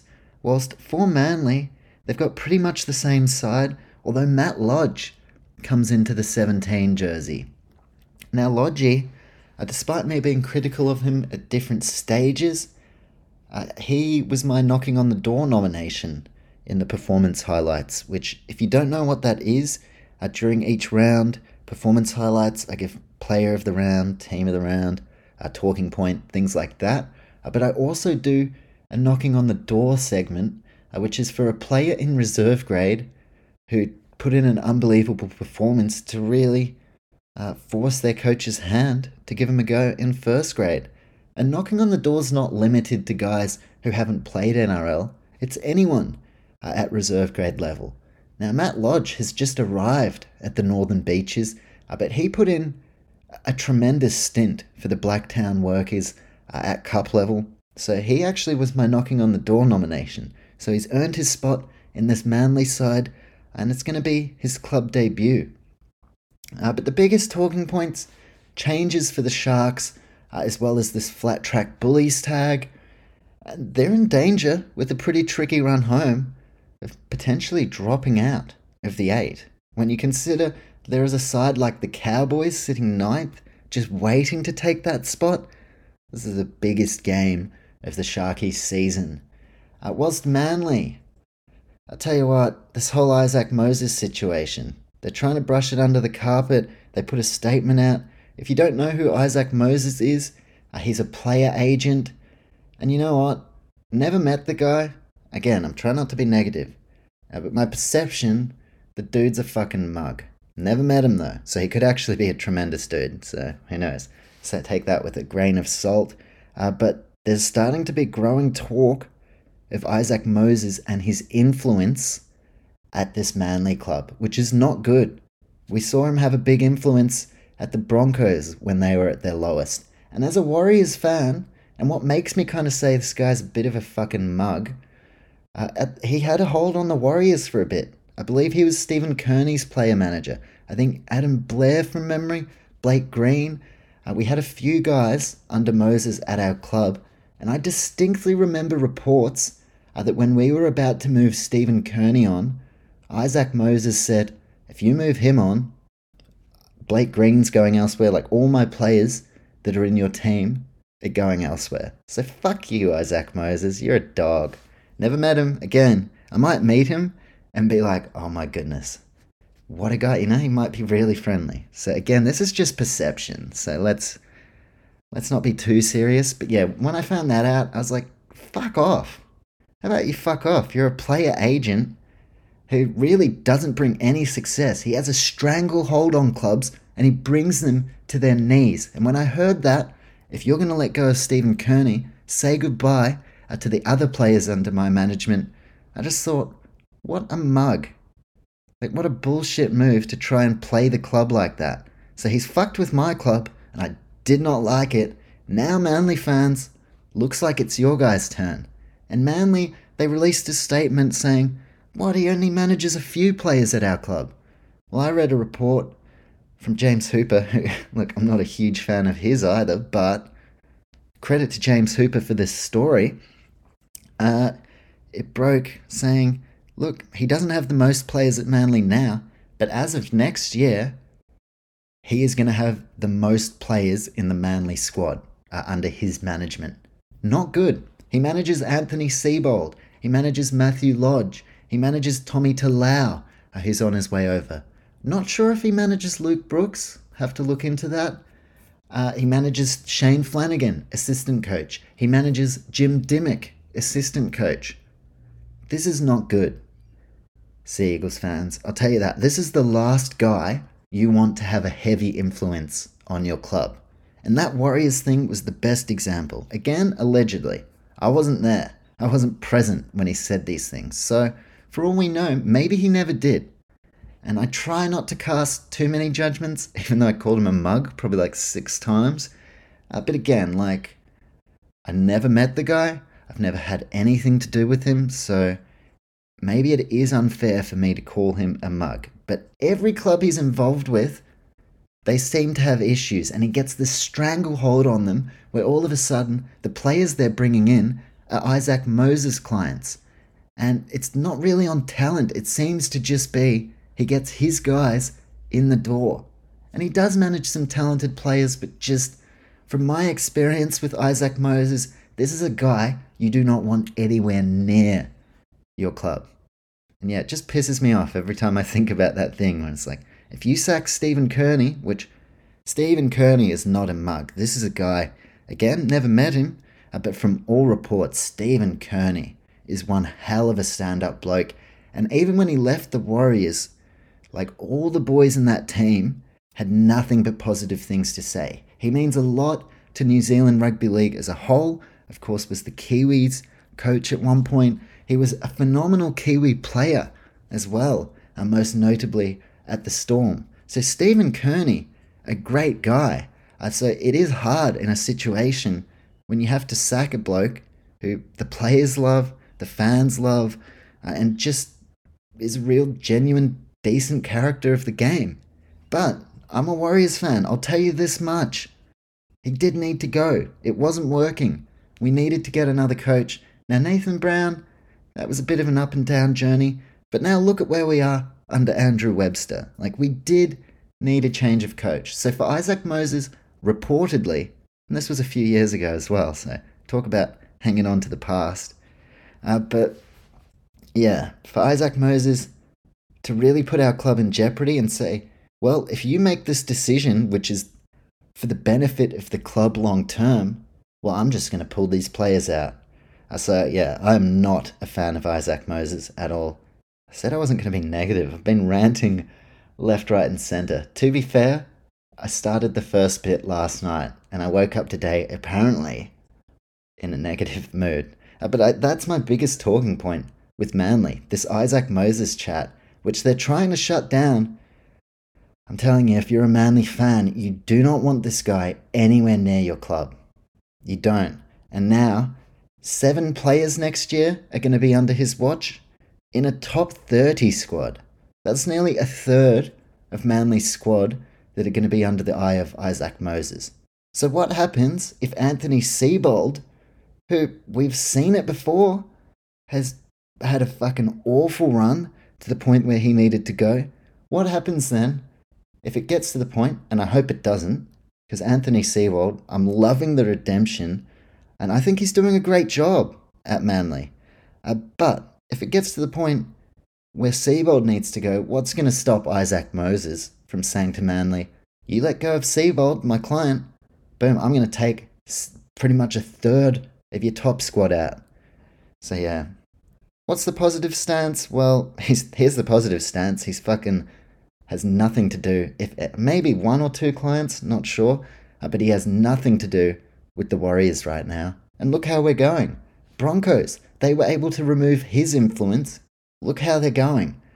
So it doesn't bode well for the Sea Eagles. If there's one guy that you don't want to have influence at your club, it's this guy. Because he doesn't give a shit. Isaac Moses, again, never met him. Maybe he does, but in my opinion, uneducated, probably, he couldn't give two shits about Manly. He doesn't care about their long-term sustained success. He's looking out for his clients, he's looking out for numero uno, and he's looking to make bank, looking to make some money. He doesn't care about the direction of the Sea Eagles. So now, to have someone like that so firmly entrenched in the mix, and the majority of the guys that they have signed for next season are Isaac Moses' clients. So this growing influence, I just really, really, really don't like it. But whatever. Manly aren't my team. I hope to see Manly succeed. They're fantastic when they're going well. But they're not my team, so whatever. That's the positive stance from this. Isaac Moses, not at the Warriors, nothing to do with them. But yeah, this is not a good dude. I'm pretty sure Ricky Stewart even came out and made some comments saying, this is what can happen. You get a player manager who just has the club under their thumb. And Manly over the last couple of years have proven their track record of decision making pretty questionable. Now, they let go of Des Hasler. That may have ended up being the right move. We don't know. But again, you've let a premiership coach walk out the door.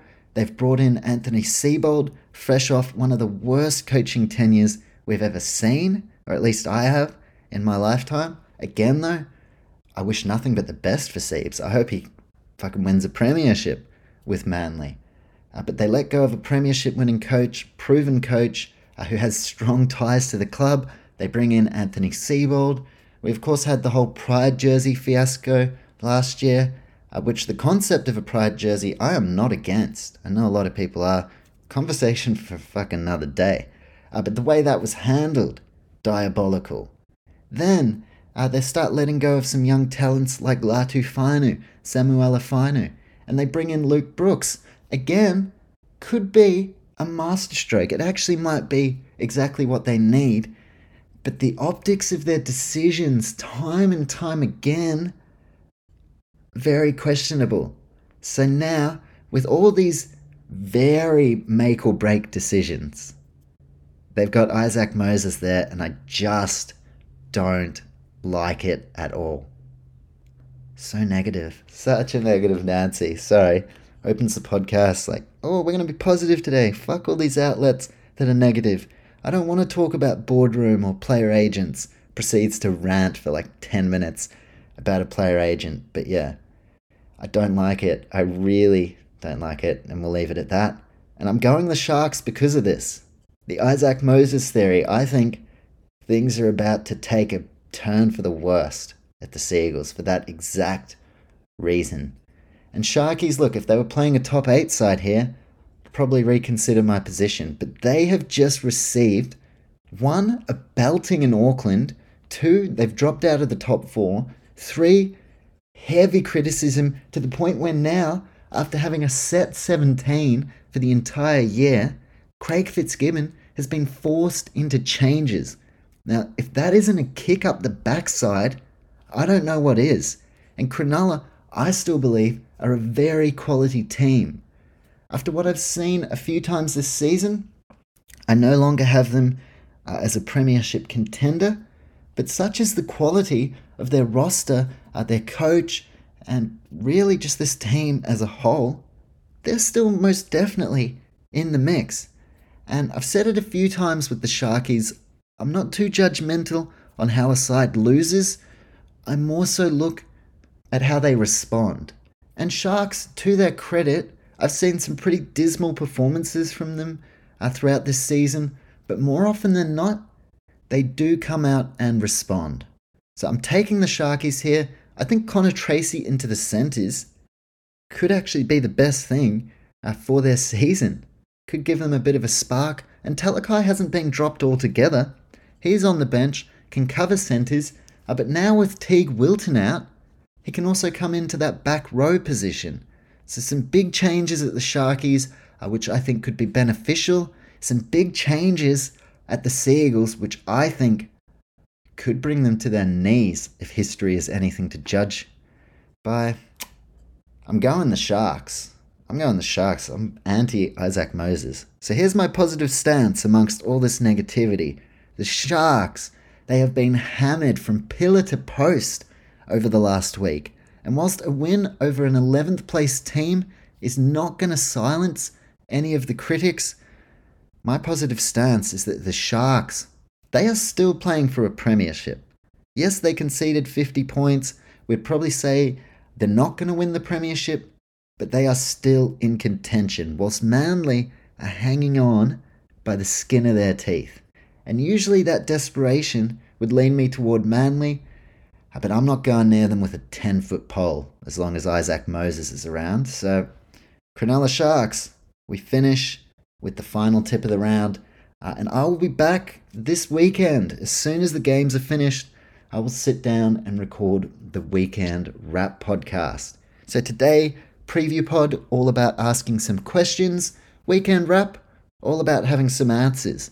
And if I spoke about your team a little bit too briefly today, you wanted to hear more, well, if they win on the weekend, that's a great opportunity for me to come back. I mean, for example, didn't talk a lot about the Raiders in today's preview. If they beat the Warriors, I'll be talking all about the Raiders on the weekend wrap pod.